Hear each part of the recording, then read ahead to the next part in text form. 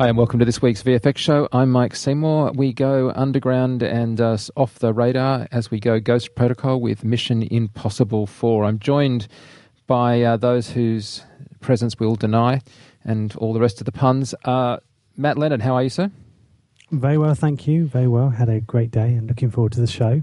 From the UK and from the east coast of America, Mr. Jason Diamond. How are you, sir? How you doing? New York City. Yep. New York, New York. Can you tell me, is it New York, New York, because it's New York City in New York State? That's right? New York, yes. New York? Yes. So good they named it twice. Okay, yeah. Exactly. Alrighty. So look, we're going to start with MI4. We're going to discuss the film, of course, and the visual effects of it. I've been looking forward to this one a lot. This is kicking off the new year. We have a lot of really good shows coming up this year and a lot of really cool things that will be happening with the show. But I have to say we had a great response over the last 12 months and the numbers on this show are doing unbelievably high. So we want to thank you guys, listeners, for being with us.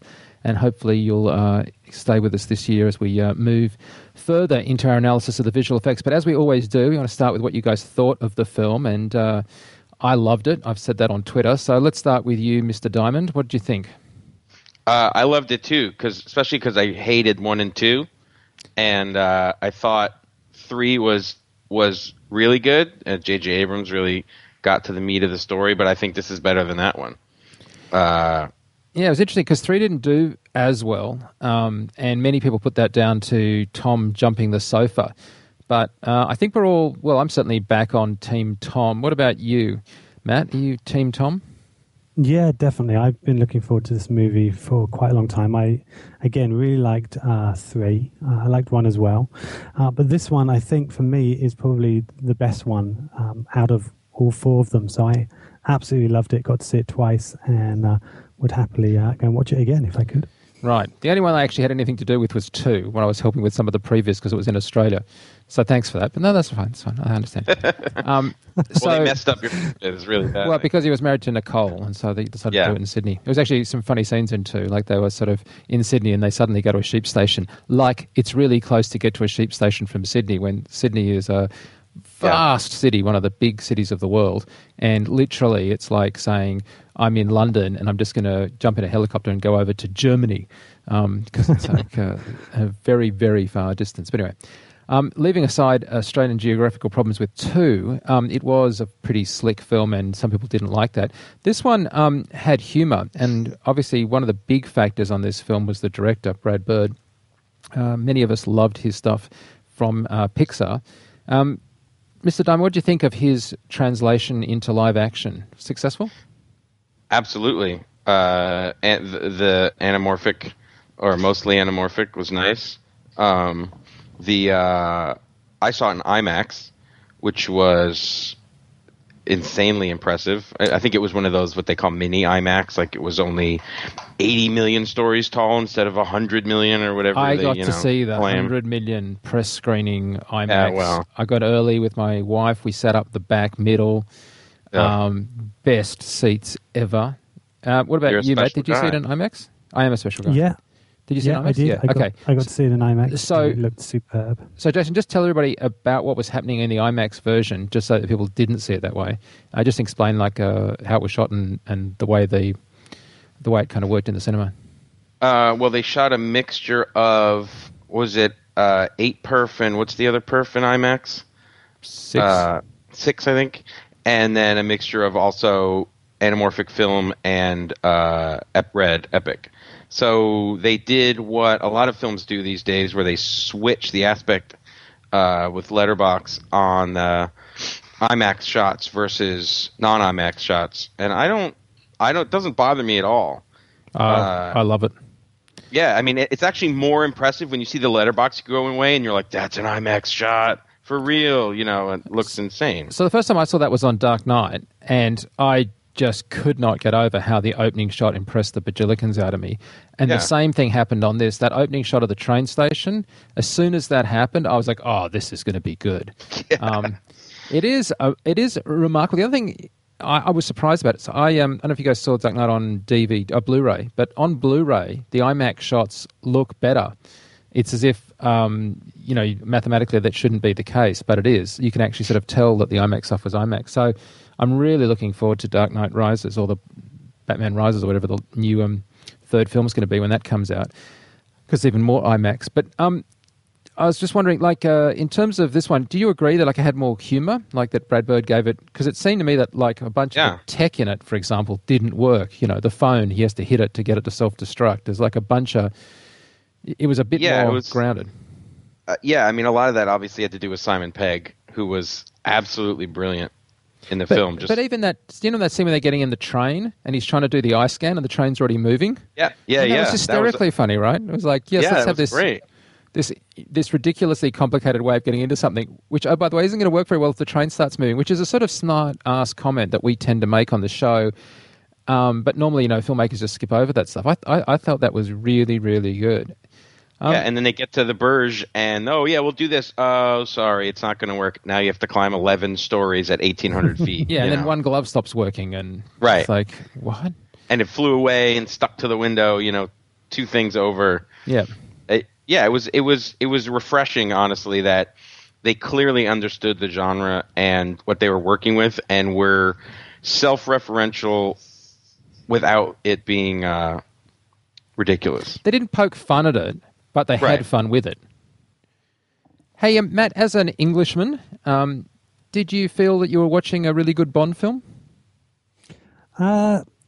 To some degree, but I think you're so used to the Ethan Hunt character now that you just kind of switch into I'm watching Tom Cruise now, and so to some degree I did, but I think I was just kind of focused on his character and not really thinking around it.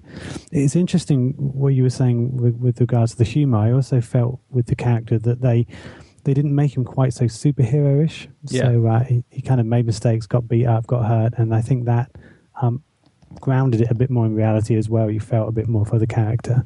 Now, Tom's a couple of years older than me, so obviously extremely young still. But do we feel that on screen... Because I felt there was some kind of nod to him not being the young kind of buck that he was back in 1. He was less cheeky, you know, it was less of that kind of risky business kind of smirk and more of the resigned to having to do some stuff that was going to hurt or be difficult.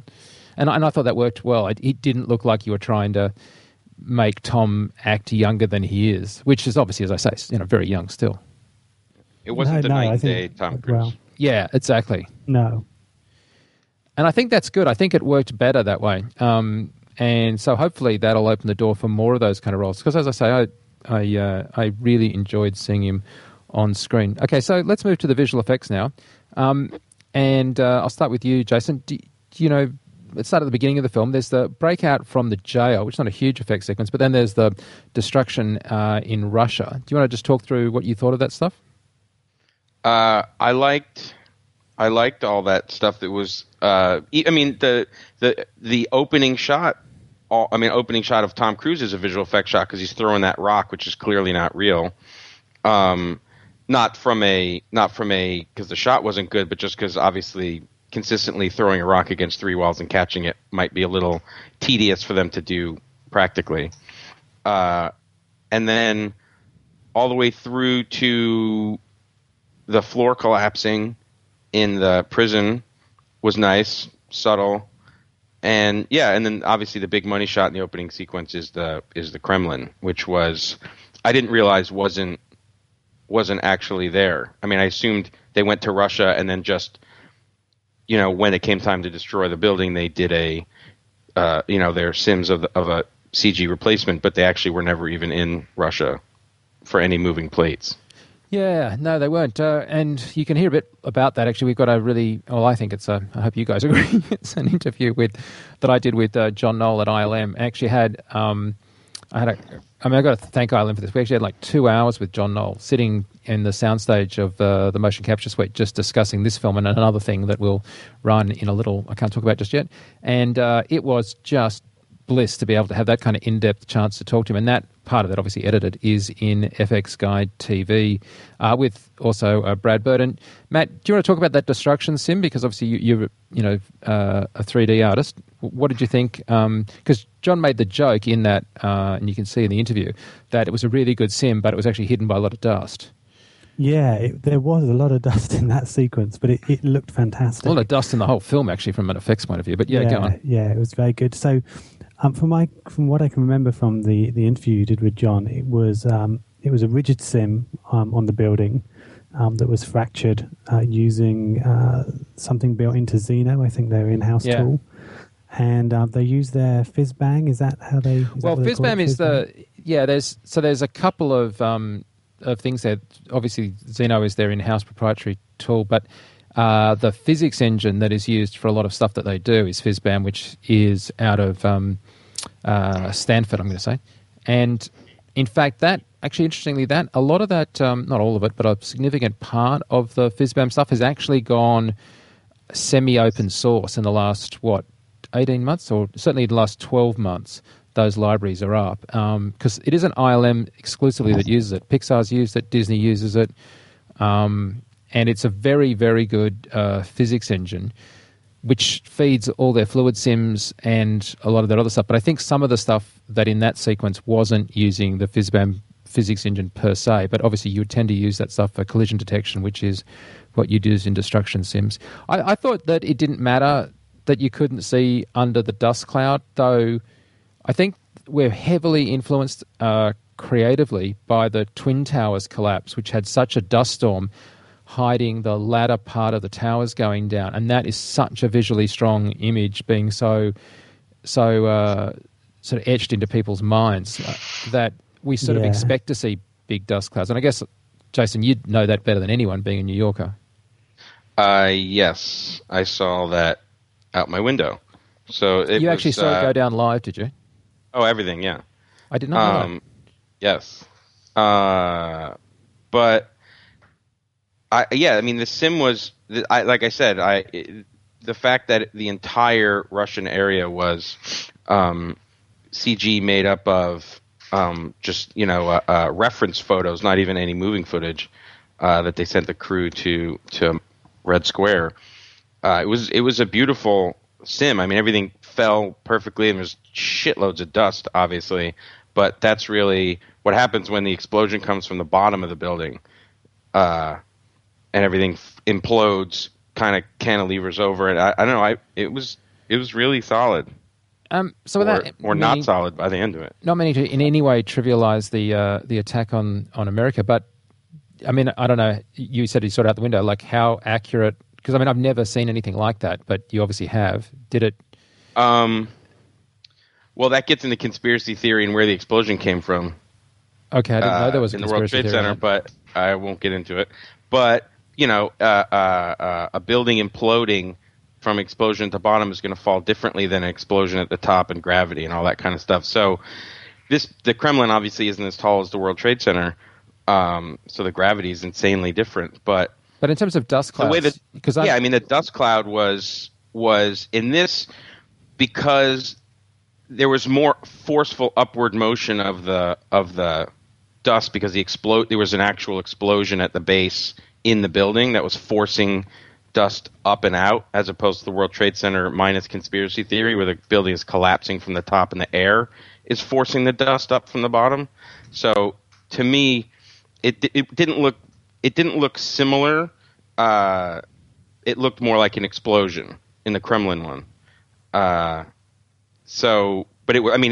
It felt real. It didn't feel like, all right, here's a big CG sequence, because clearly they didn't really blow up the Kremlin. So obviously the audience is smart enough to know that it is fake CG, but that it fits seamlessly into the story. And I thought it was executed actually perfectly.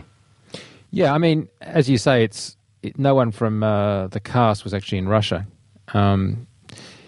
Matt, how hard do you reckon it is to do a good destruction sim like that these days?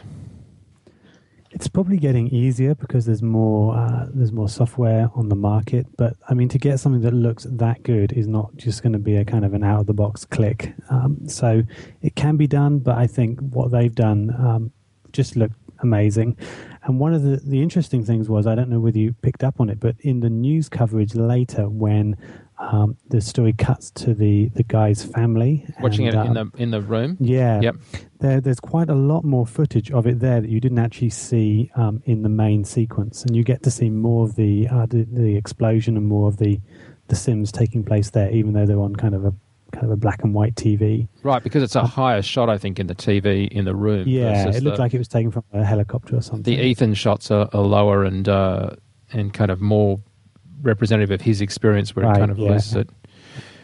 We did So I was going to say, we did an Art of Destruction piece on FX Guide, where we did a pretty detailed run on destruction sims that covered FizzBam as well as finite element analysis stuff. Obviously, you're a 3D artist. What is your take on where this stuff is at? Because it seems like Houdini is predominantly what's being used outside, say, an ILM or a MPC or somewhere. Yeah, from what I've seen, I mean, things like Maya has it built in, but the simulations that Houdini can do are really kind of second to none, really. So most people that I know of that are doing this kind of work are either doing it in a proprietary system like DNA might have here in the UK, or they're just turning straight to Houdini because it has such great flexibility. Though, interestingly, the stuff that MPC picked up on, which is the finite element analysis stuff, that is based on some stuff that was done by Pixellux in 2008, I'm going to say. Sid Graph Paper, I think they announced it, but that was picked up and exclusively used in Star Wars The Force Unleashed, I think.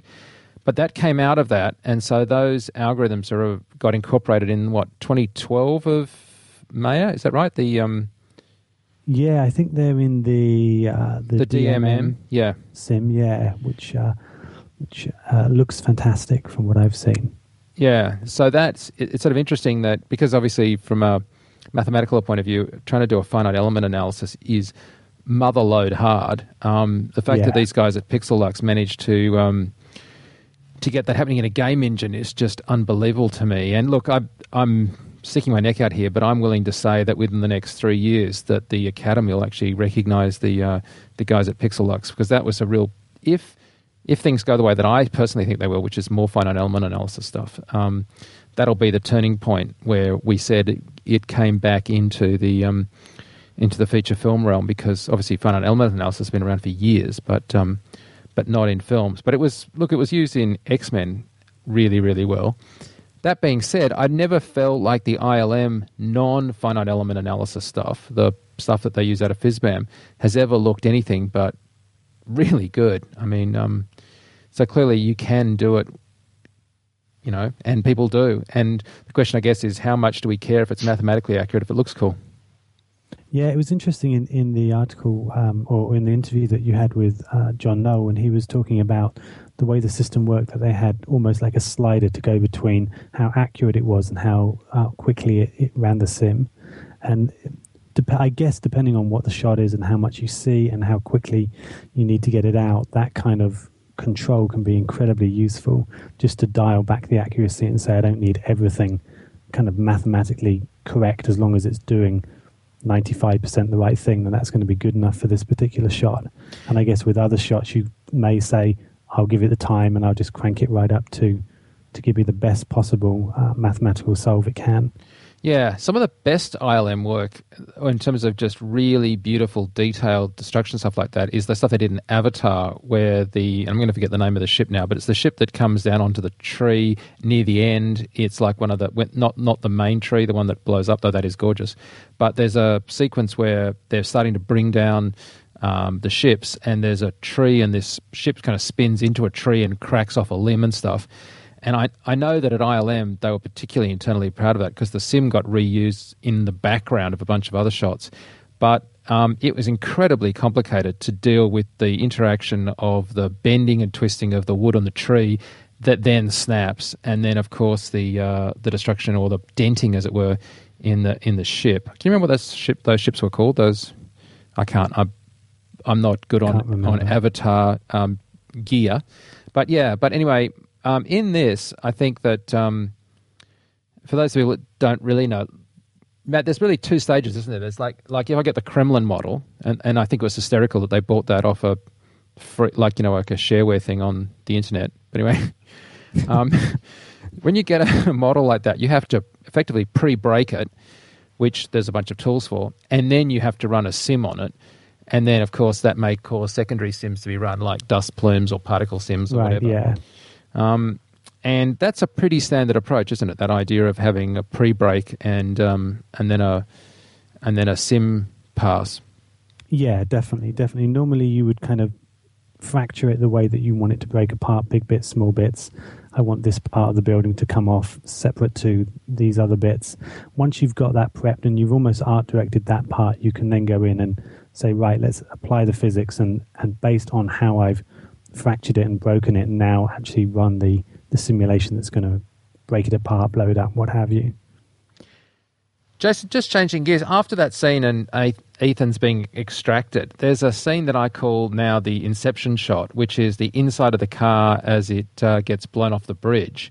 Yep. And I think those sorts of shots, which are relatively new in terms of we've sort of seen them come in recently now, they're starting to become kind of de facto cool, are cracker shots. What do you think of that when they're in the car and it's suddenly you sort of getting it from their point of view rather than just a big wide shot showing a car flipping? The thing that I liked about that shot, and I went to see it with my brother, and we both looked at each other when that shot came in because they trick you, because normally you're prepped with all this overcutting and over coverage that you get in a lot of these action movies. That scene, they kept you in the car the whole time because the scene is in the car.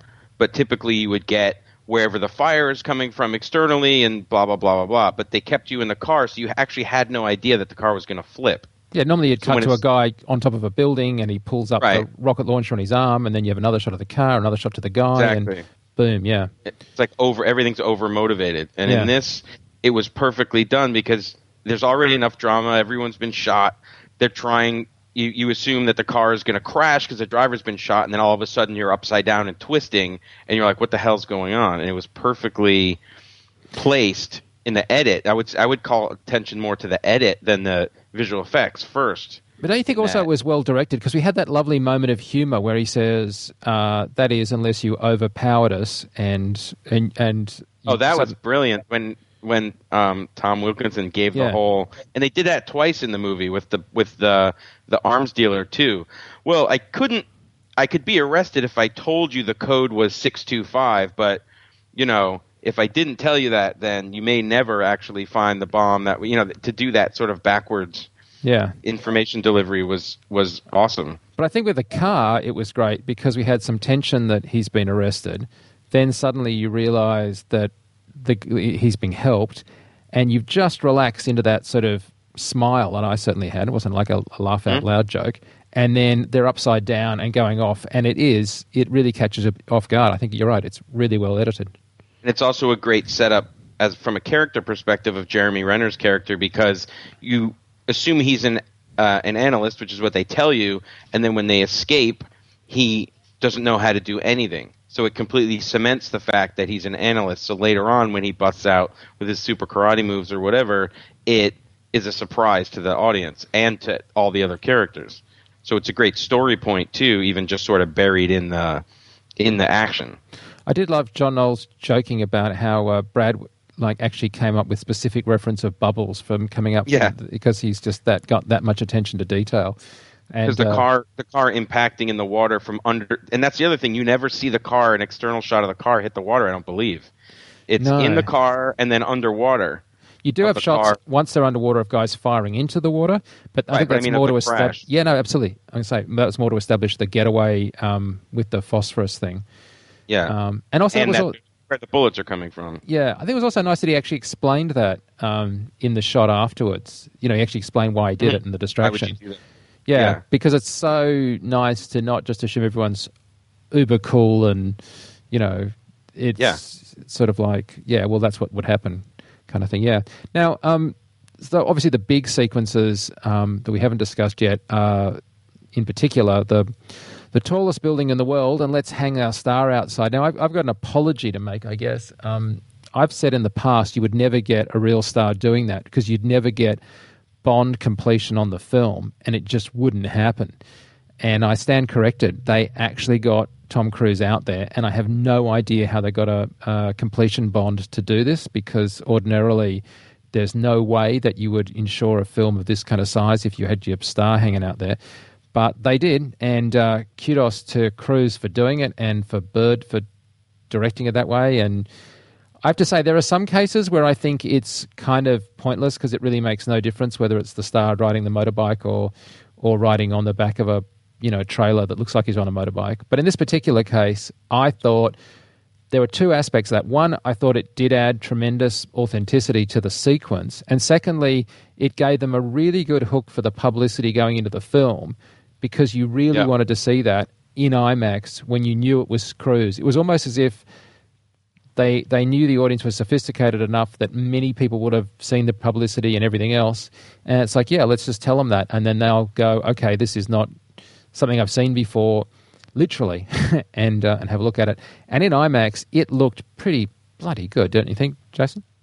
Yeah, and what I liked about it is also maybe it's a nod to the audience. Maybe it was like a dare to the audience, but to say, we're basically going to show you a de facto shot breakdown in the behind-the-scenes stuff before you see the movie, and you know it's all fake because you see 8 million cables and wires and whatnot, and then when you see the movie, you don't see any of it, and you're still on the edge of your seat, which normally a regular film would hide all that information beforehand, so they wouldn't want to blow the tension of the being on the verge. So I actually give them a lot of credit for respecting the audience enough to know that if they make the scene work, then the audience will buy it regardless of the information they have prior going into the scene. Yeah, and Matt, even though it would have been really hard for them to paint out the wires, and as John Knoll says, the reflections of the wires and the reflections of the reflections of the wires, the fact that there were scenes when he was on a cable anyway because he had a rope to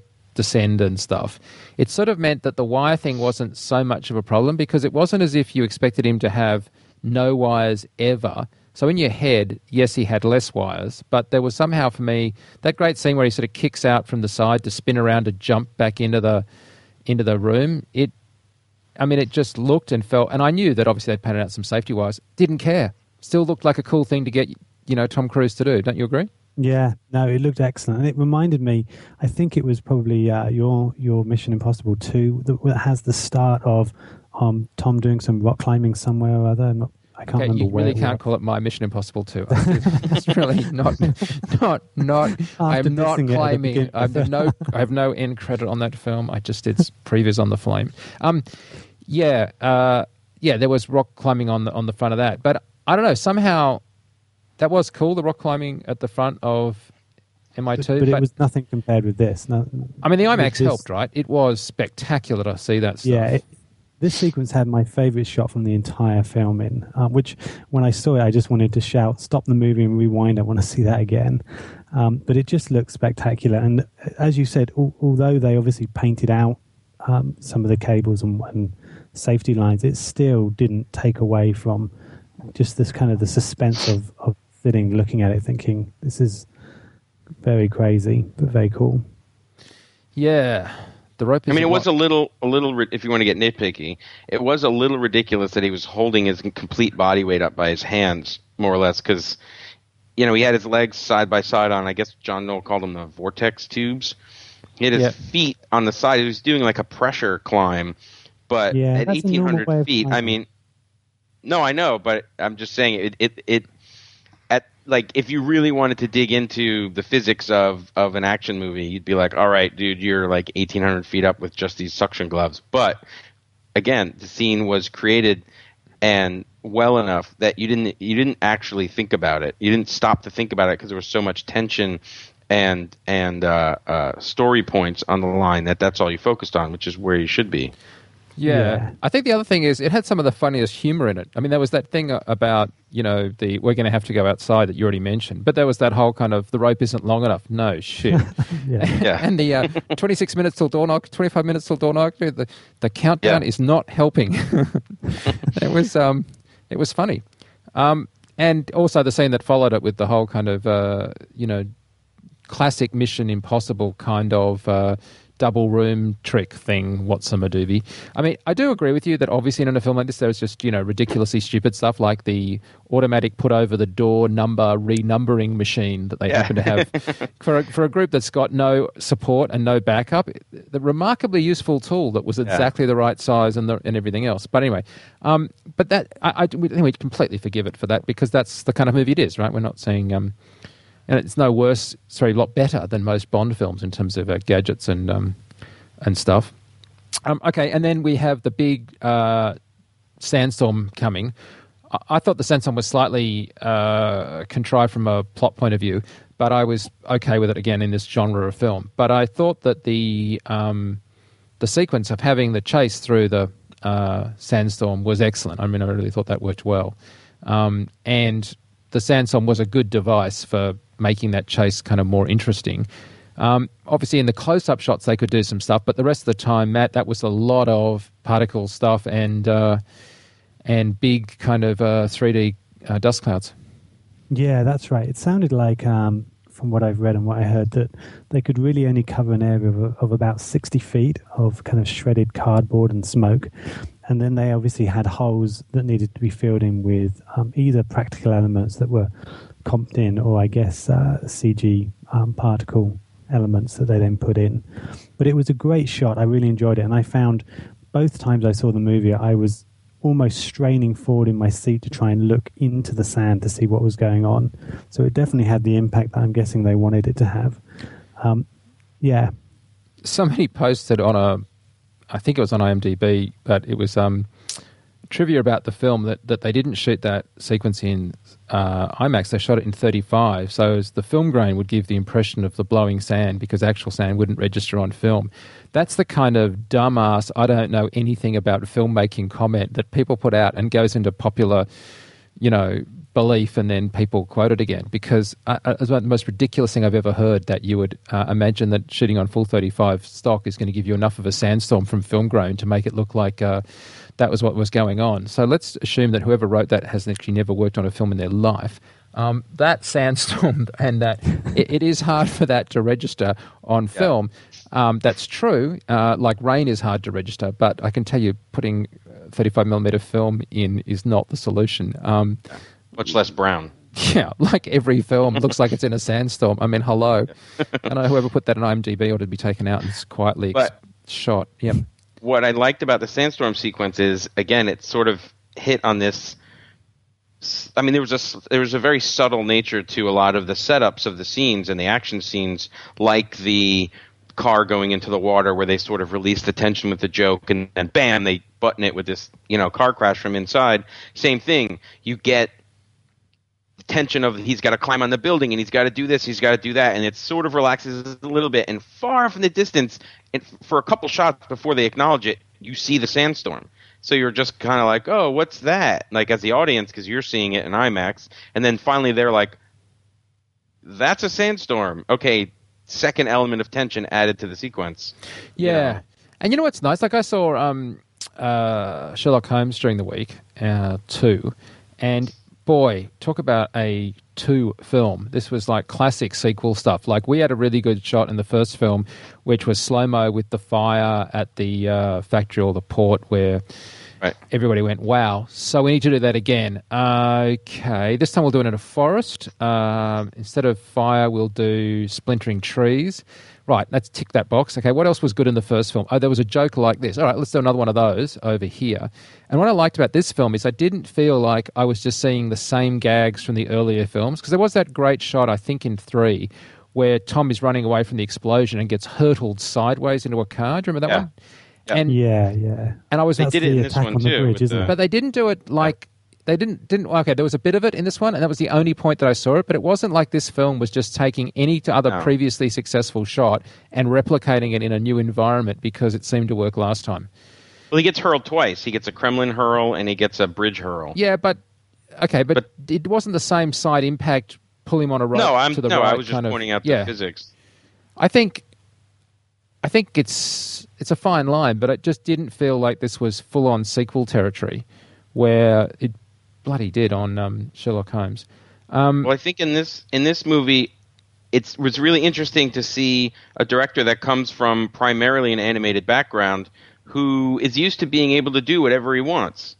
And now he has to be, he has to make decisions on set that are finite. He has to make decisions on certain things that are finite that will affect the visual effects later, that he clearly understands, at least maybe not from a live action compositing background, but at least from an animated and how the animations are going to work background into live action, like how he had to make he apparently made insane comments on the car hitting the water impact from the bridge crash underwater, which was a completely CG car. So they could manipulate it. They had to obviously work on all the bubbles. All the trails of the bullets were all CG with bubbles coming off those. And apparently he had minute detail input on every little bit of that, because as an animator now he's in his realm and can manage those things.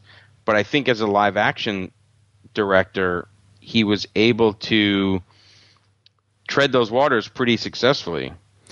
Well, then we also spoke to Moen, who's from the ILM Singapore office, and Singapore handled a lot of that dust cloud sequence. And I think it's safe to say now that the division line between ILM Singapore and ILM in California is got to a point that it's pretty much immaterial. It's obvious in like Transformers and stuff when you hear the shot breakdowns that the hard shots are coming out of California, and good shots, but not the really killer hard shots, were coming out of Singapore. But in this film, it felt like there was it was not like a completely separate office that was doing the easy stuff. It was just a different office doing different stuff. And I thought that the Singapore stuff worked well and looked every bit as good as the stuff that was coming out of California. And I think that's important, because you'd hate to think of there being ILM A grade work and ILM B grade work. Wouldn't you agree, Matt? Yeah, definitely. I was thinking that you were saying earlier that they'd worked on obviously the underwater sequence there that we were just talking about. I think they also worked on the outside shots of the Kremlin where is it Jane? It puts up the balloon with the little video camera on, and all those shots just looked great. So yeah, you definitely, watching the film, you didn't think this has been handed off to another facility, even if it was kind of another division of ILM or another office. It all just felt like it fitted together very well. There was no quality change at all. It just looked great. So I wanted to jump to the end sequence, because I want to chat with you guys about two bits that I think are really interesting, but maybe from slightly different points of view. The first one, obviously we're jumping through a bit of stuff, but there's obviously a huge climax at the end, and that climax revolves around kind of, can they rewire the thing, and there's sort of multiple things going on, and that's all fine. And yes, it's a bit contrived, and yes, I've never been able to cable anything to make it work first time I tried plugging everything in. But leave that aside for a second. There's the car sequence where he's trying to deal with the case in the car lift thing, and then there's the driving around in the sort of super cool BMW with the heads-up display stuff. Let's discuss the heads-up display stuff, and I'd like to go on to the car garage. As John discussed in that interview, they basically wrecked their concept car first morning out. I mean, they had that car for 4 days, this one-off car that wasn't meant to go about 40 miles an hour, and they wrecked it first day out. So then it was CG replaced, and not by a mega team of first unit, but literally, as John said, like 3 or 4 guys that were by themselves in Mumbai and trying to shoot with just a 5D to get plates and stuff. I didn't pick it at all, and I was looking for it. I knew that before I'd seen it. That concept car stuff, anyone else have a problem with it? I thought it was perfect. I thought it was real the ridiculous. Whole time. And you just wouldn't know that they had to replace the car because it literally failed almost immediately. Or that all the interiors were on a blue screen. Like it didn't the interiors of the car matched perfectly. Yeah, I really hate good. that. I mean, I hate it too. I just think it often looks super fake, especially when you've got an actress in there, so you want her to look good. And Matt, I mean, you agree? Like, it just looked spotless. It looked great. I mean, I was definitely looking really hard at it, and it was interesting when you were talking about the 5D that it was just kind of 8-bit maps grabbed for kind of reflection and lighting, and the car just looks superb outside all the time. So I'm guessing somehow they managed to get the data they needed off that 5D in a format that they could put the reflections back onto the CG car. Yeah, I mean, it just... I've got that I've got the 5D. I've got it with the 8mm lens that they used, and it works great in stills, which we use for HDR. But the second you go to video mode, it gets cropped. So they didn't even have a full spherical 8-bit H.264 image to play with. So they took multiple shots off the rear and the front of another car and used those to get the reflection feeds. But really, I mean, I wouldn't want to go into doing shots for a near sort of hero sequence on a mega multi-Hollywood film, and all you've got is a 5D and not quite the right lens. I mean, it just seems just when you're nuts.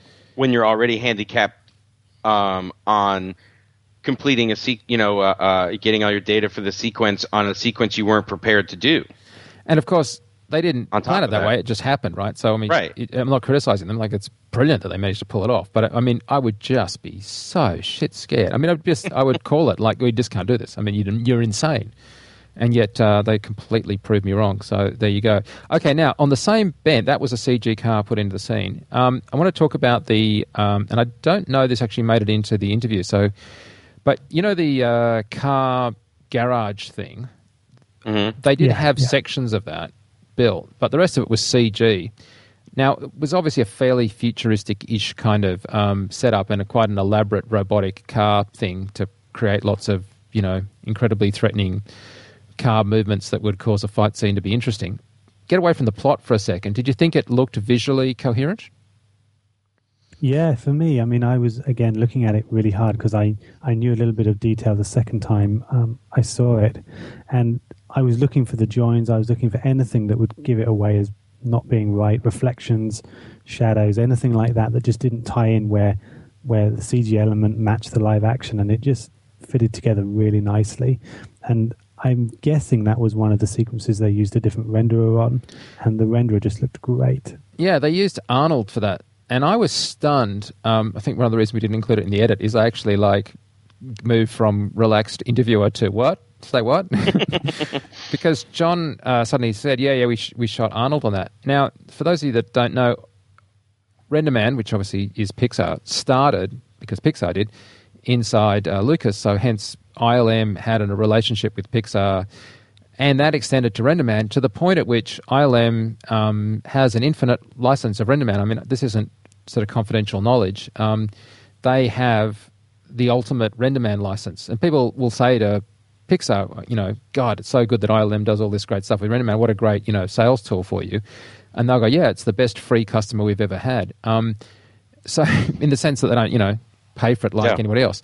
Now, that's fair enough. There's no problem with that, except for the fact that if you've got RenderMan on an infinite kind of license with the render farm of ILM, you'd think it'd be a hard ask to suddenly say, I don't want to use that anymore. The renderer of choice for most feature films, and say, I want to try this other one, which of course is a ray tracer primarily, whereas RenderMan is a hybrid. Matt, this is really your turf. So what's your opinion on Arnold? It seems to me surprising that happened, but maybe not. What do you think? I've actually had a chance to play with Arnold, and the results that I've got out of it, and I think a lot of people have, and you can go onto YouTube, and there's quite a lot of information on it on YouTube. People have done some demos and things. It just creates a really nice look, and it's interesting that whether they went to Arnold because of the system they were using, I think this was one of the first uses of the Foundry's Katana software, and Katana uses either Arnold or RenderMan as its primary renderer out of that software. Obviously, Katana and Arnold are both coming out of Sony Picture Imageworks. So whether they decided that's to go not strictly true, actually. Because, okay. Well, I mean, when I say strictly true, it is partially true, because Katana obviously is now the Foundry.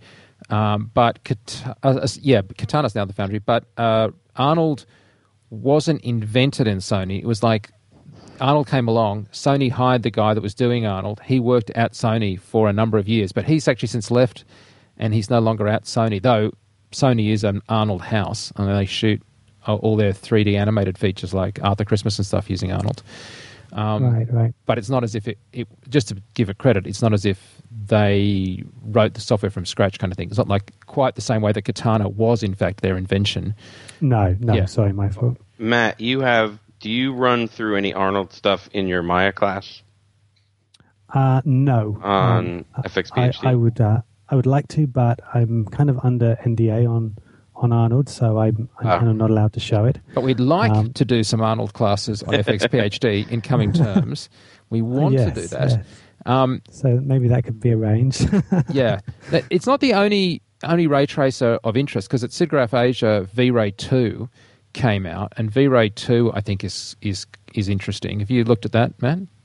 Yeah, that's kind of a brute force renderer, isn't it? That works really well. I think they've used that. Brute force Monte Carlo, baby. Yeah, that's right.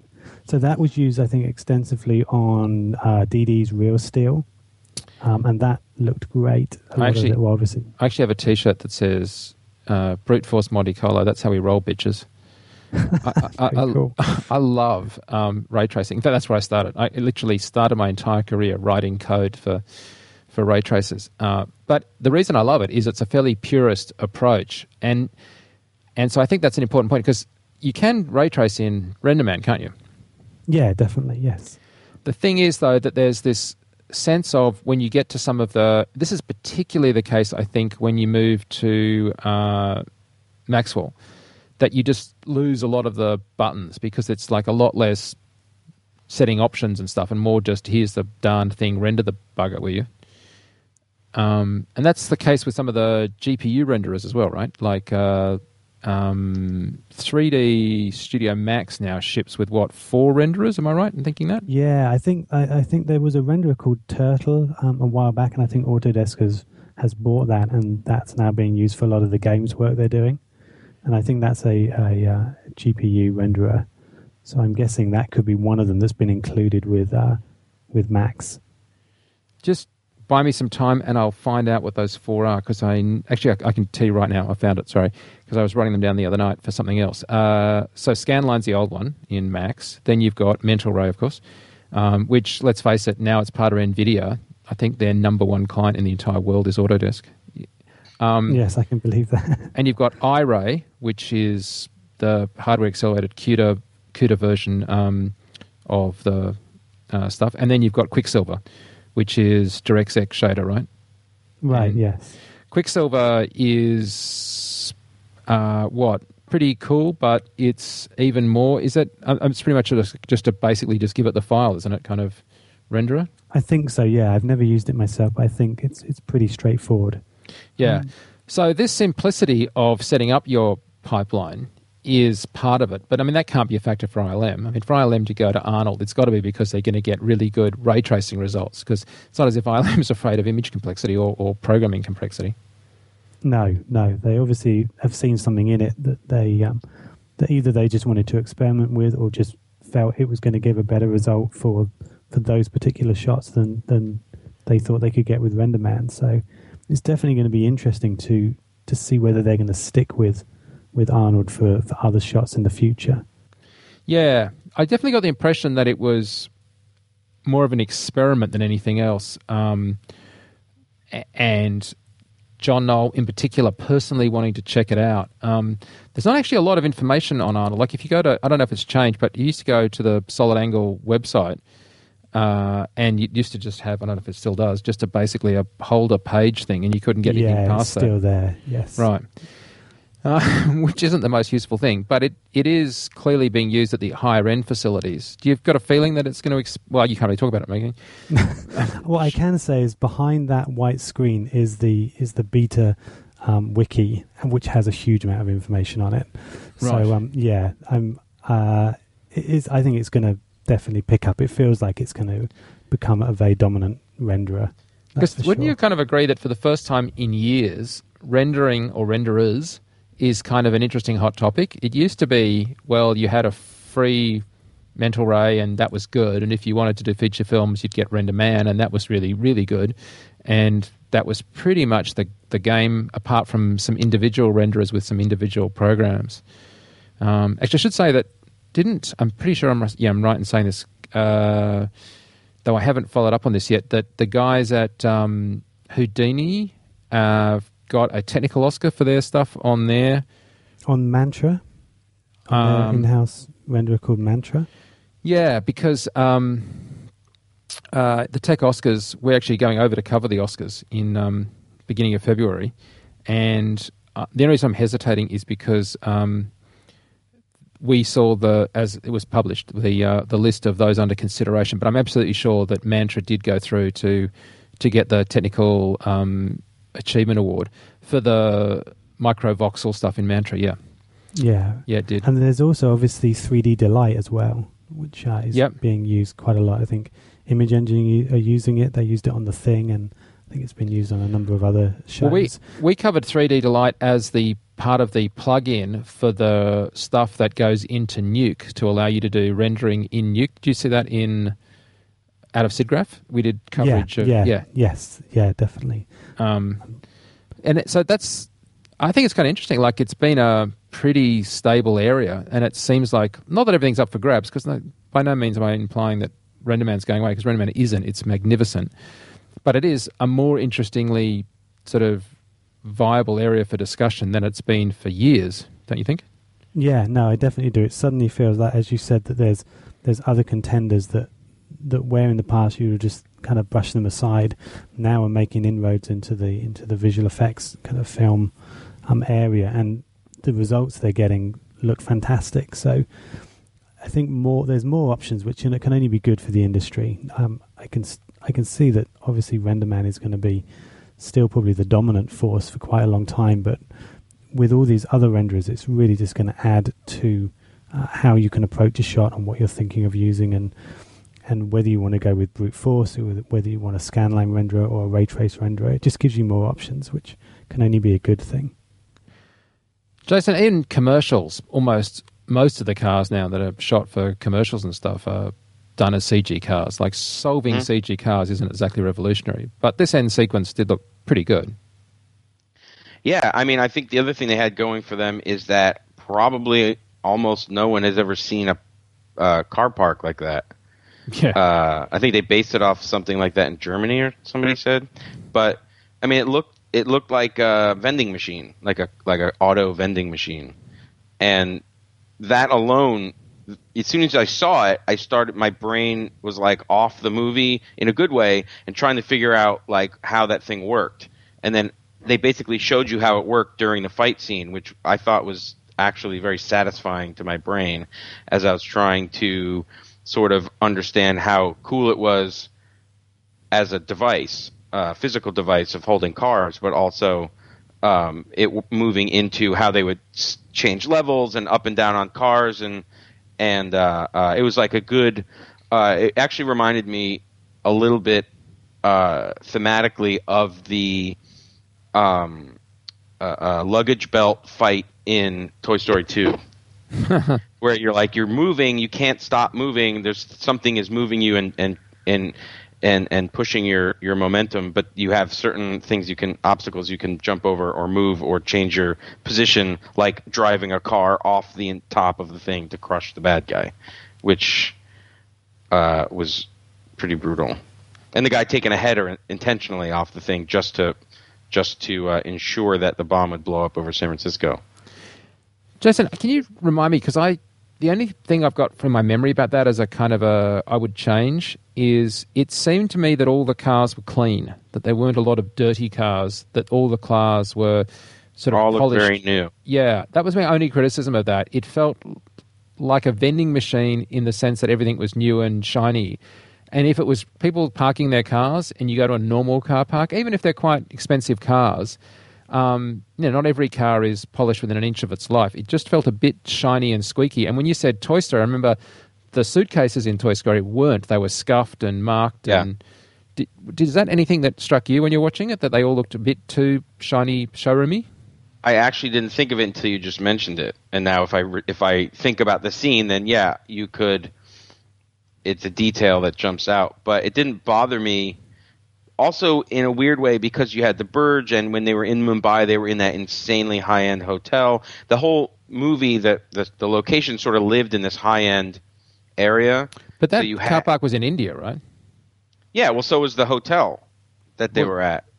The Burj, wasn't Anish Kapoor or whatever. When they went to India to get the codes from the guy. Yeah, no, but the thing is, if you've been to India, like you've driven around India, like it's no, I'm just saying really they sort of pristine, tricked you clean, into this perky kind of place. Yeah, My idea of hell is driving in India. I've not had that luxury. People, for a start, and you might think this coming from New York, but people in India drive on their horns. I don't think anyone could get more than 3 yards without using their horn. That combined with weaving in and out on people with entire families of 4 on a motorbike, a single motorbike, it's the scariest place in the world to drive, but it's the noisiest place. Well, I don't know about cows, but it's certainly a hell of a lot of cars and motorbikes, and it's noisy, and it's kind of grimy, and I buy the pristine stuff in Dubai because I have this sense of mega wealth. But India, to me, is not mega wealth. I'm not criticizing India, but it just doesn't strike me as kind of oil-rich wealth and clean, polish. No, but the only reason I said that is because when they're in the hotel, they have a billionaire and they're in this crazy hotel, and they sort of try to at least push you into that area. They don't ever show the gritty part of Mumbai except for when they're driving really fast through it in an insanely expensive car. Okay. So when they get to the car park, I just assumed it was like an upscale car park, and I just didn't. I agree with you that it should be. If I went back and saw it again, I'd probably be looking for it now that we've had a conversation, and I would have seen it twice. But it didn't really jump out at me as something that was needed at the time. Doesn't mean it wasn't.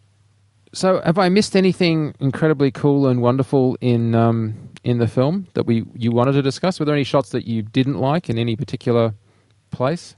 I was going to say there was only one thing that struck me as not quite working. It wasn't an effects shot. It was just and we haven't talked about it at all really. It was the kind of the camera projection screen that they used to inch their way down the corridor.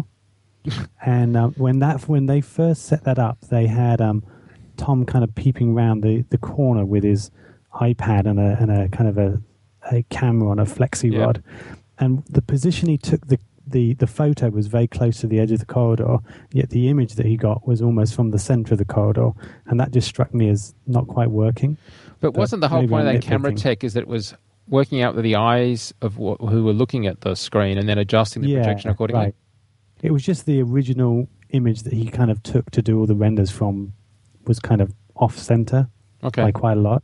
But that was just me nitpicking. Everything else looked great. I thought it was fun, ridiculous tech. I totally agree that it was kind of hard to imagine that you could get it to work. But hey, what the heck? What were you going to say, Jason? What didn't work for you? I was going to say that was the scene I was going to talk about, honestly. For the same reason, it was almost like visual effects guys making a scene for visual effects guys. Like, look, it's projection, it's mapping, it's like everything they're doing anyway, but sort of showing it to you in real time with like the stupid Super 8 movie screen.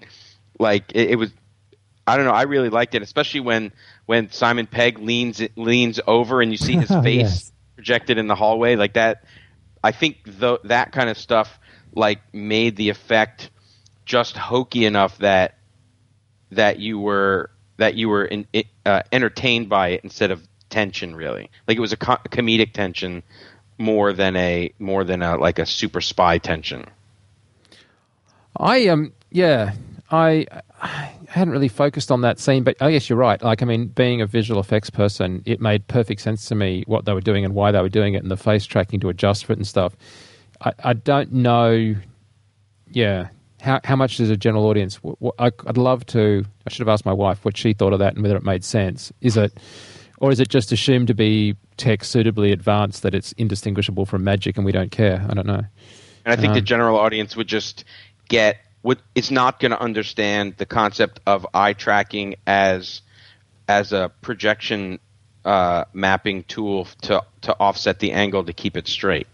Right. I don't think you know what I mean, but I think that. Probably the guys who worked on the sequence were probably pretty excited to like not have to hide some of the work and make it fun and a little obvious and maybe even put in some jokes for visual effects people that may pick up on them. I don't know. I'm speculating, but well, when the guards moved it towards the end, when they figured it out and they kind of pushed past it, the cloth sim that they had looked really nice as well. Just the way it kind of wobbled as they jammed it out the way to run down the corridor. That worked. Yeah. I noticed that. It looked lovely. I mean, it is a delightful scene in the crawling its way up. I mean, you know, why couldn't you just shoot some poison dart that knocks the guy out kind of thing? Well, obviously you could, but it was kind of fun having them crawl up the corridor with it. It made for a good kind of comic device. But point made. So this film has done hugely successfully well. In fact, it's the only film over the summer that is done really, really well. And people have put some of that down just the fact it's a bit feel-goodish, like, even Dragon Tattoo and other things which are cool and very, Fincher-esque, marvellous, just aren't kind of feel-good, happy kind of films. And, it's also obviously designed to appeal to a wide audience. Do we want to see an MI5? Well, it's definitely set up for one, isn't it? It feels like they're gonna go for it. So if there was one, I would definitely be in line to see it. Yeah, if Brad Bird directed it, I did like the Ving Rhames thing at the end, talking about tech, because his technology in the first movie was horrendous. Like, it was just like not real. Like, the tech here is like a million years more sophisticated than like him on the train at the end of one, and he literally is typing the words "jam signal." Like, what I mean? Like, that is some hokey shit. So for him to like comment on that in this one, I thought was really funny. I've forgotten that. What does he do? In the first one? No, but what is it that happens in the end of this one? I remember the scene, but I can't remember what he says. I forget what he says, but he's saying something to Simon Pegg about like their tech that they had or something. I can't remember. I just remember like thinking that it was funny that not only did they bring him in, but that he talked about tech, since his tech was so kind of lame in the first one. Well, you've been talking about getting the missile off the bottom of the ocean or something. Oh, right. Yeah, I did. Yeah, I did have a bit of a talk about that. There's, after you've seen Galaxy Quest, I just can't get over the, only stopping it with 1 second to go. Like in Galaxy Quest, they stop it with there's 10 seconds to go and it doesn't stop. And they're like, what stopped it? And it goes, but it's got still 10 seconds to run. And of course it runs until it's got 1 second to stop and then it stops. Yeah. This did feel ridiculously contrived in that, but yes.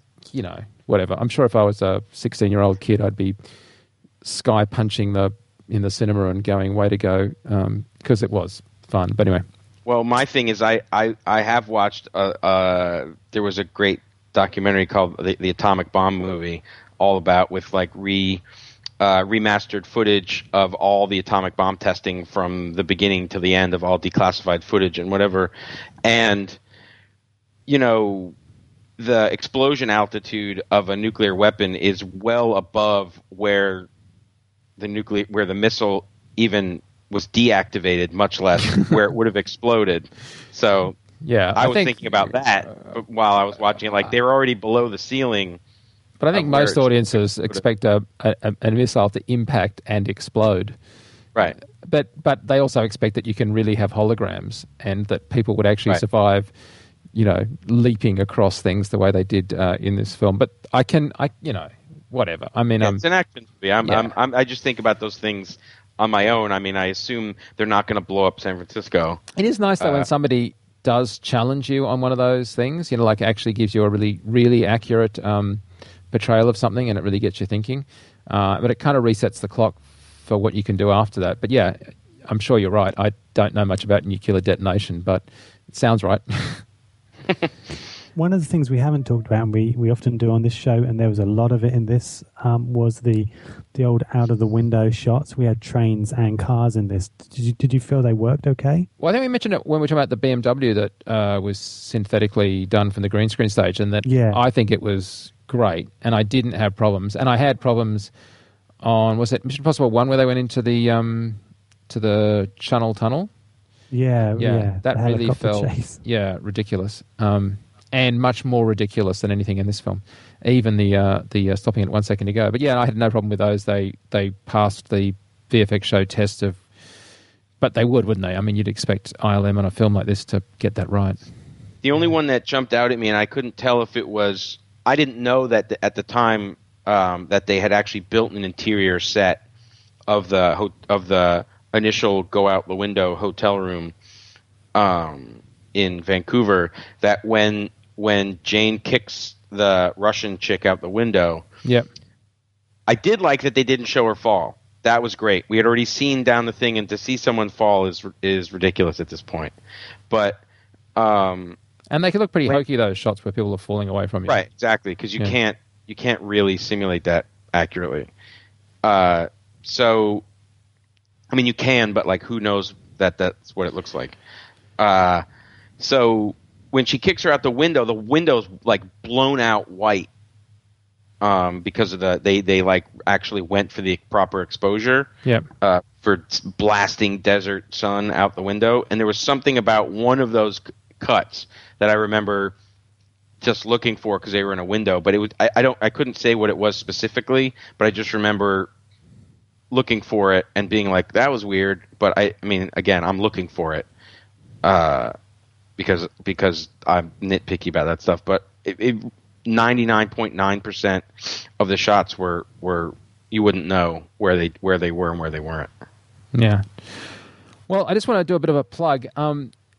We are going to the Tech Oscars. We're going to the SciTech Awards and to the VES Awards in Los Angeles at the beginning of February because we really want to give credit where credit is due. And obviously, there's a lot of focus, and we will do it as well, on who wins the Best VFX Award for the Oscar at the main ceremony. But in fact, the SciTech Awards are incredibly important, as are the VES Awards. We just published today, which by the time you listen to this, will be yesterday, the nominees for the VES Awards, which will be on the 7th. And we're going to be at the awards on the red carpet, behind the scenes, interviewing and talking. And the films that are up for Best Visual Effects include... pretty much, I think we've covered all these films: Captain America, Harry Potter, Pirates, Planet of the Apes, and Transformers.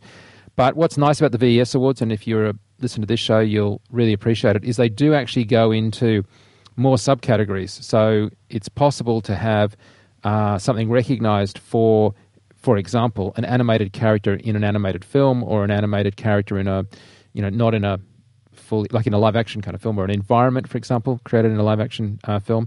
And these subcategories are really important for recognizing the work of the artists. And if you look at that list, it just shows you what a great year we've had. So that's on FX Guide. And then also, as I said, we're going to the SciTech Awards, and we'll be interviewing, we're literally starting now, we've posting the first of these, as many interviews as we can with nearly all of the winners of the SciTech Awards in the lead up to actually going to the Oscars in LA. So hopefully you guys will tune into those over at FX Guide. The ones to do with camera tech will be in the RC podcast, and the ones to do with rendering and normal tech will be in the FX podcast. And we'll keep you updated with that as it goes along. So yeah, looking forward to that. Should be a good month in the lead up to those awards. And I've got to say, even if you're cynical about awards, I don't think many people would diss the SciTech Awards or the VFX Oscars. Would you not agree? Yeah, absolutely. Yeah. I mean, you can be pretty cynical about a bunch of stuff, but I think if you get recognized by the Academy, it's such a peer review kind of thing that... And the great thing about that is the studios are really supportive with letting us talk to these people, and we're hooking up with both the Academy and the VS to do that, so that's good. Guys, thanks so much for being on the show. It's been a good one. Can I get you guys to give us a quick rundown of where you're at? I mean, Jason already mentioned, Matt, that you're teaching over at FX PhD this term, which was terrific. We're so glad to have you back. But where can people track you down? The best place is probably straight on the Twitters, just under Matt D. Leonard. So that's where I tend to hang out most of the time, or on the FX PhD forums, of course. And Mr. Diamond, sir? On the Twitters, also Jason Diamond, one word, and my website for my company with my brother, MBS Productions, like Massively Big Sultan. I'll make up a new one this week. I'm, of course, Mike Seymour, but the best place to find me is at fxguide.com, or, of course, at fxphd.com. I just want to thank you guys again, as I did at the outset of the show, for being so supportive of the show. Don't forget, blue is glue and red is dead. Until next time, I'm Mike Seymour. See you.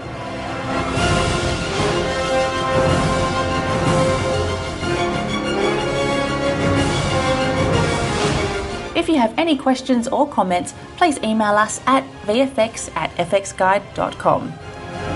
Copyright 2012, FX Guide, LLC.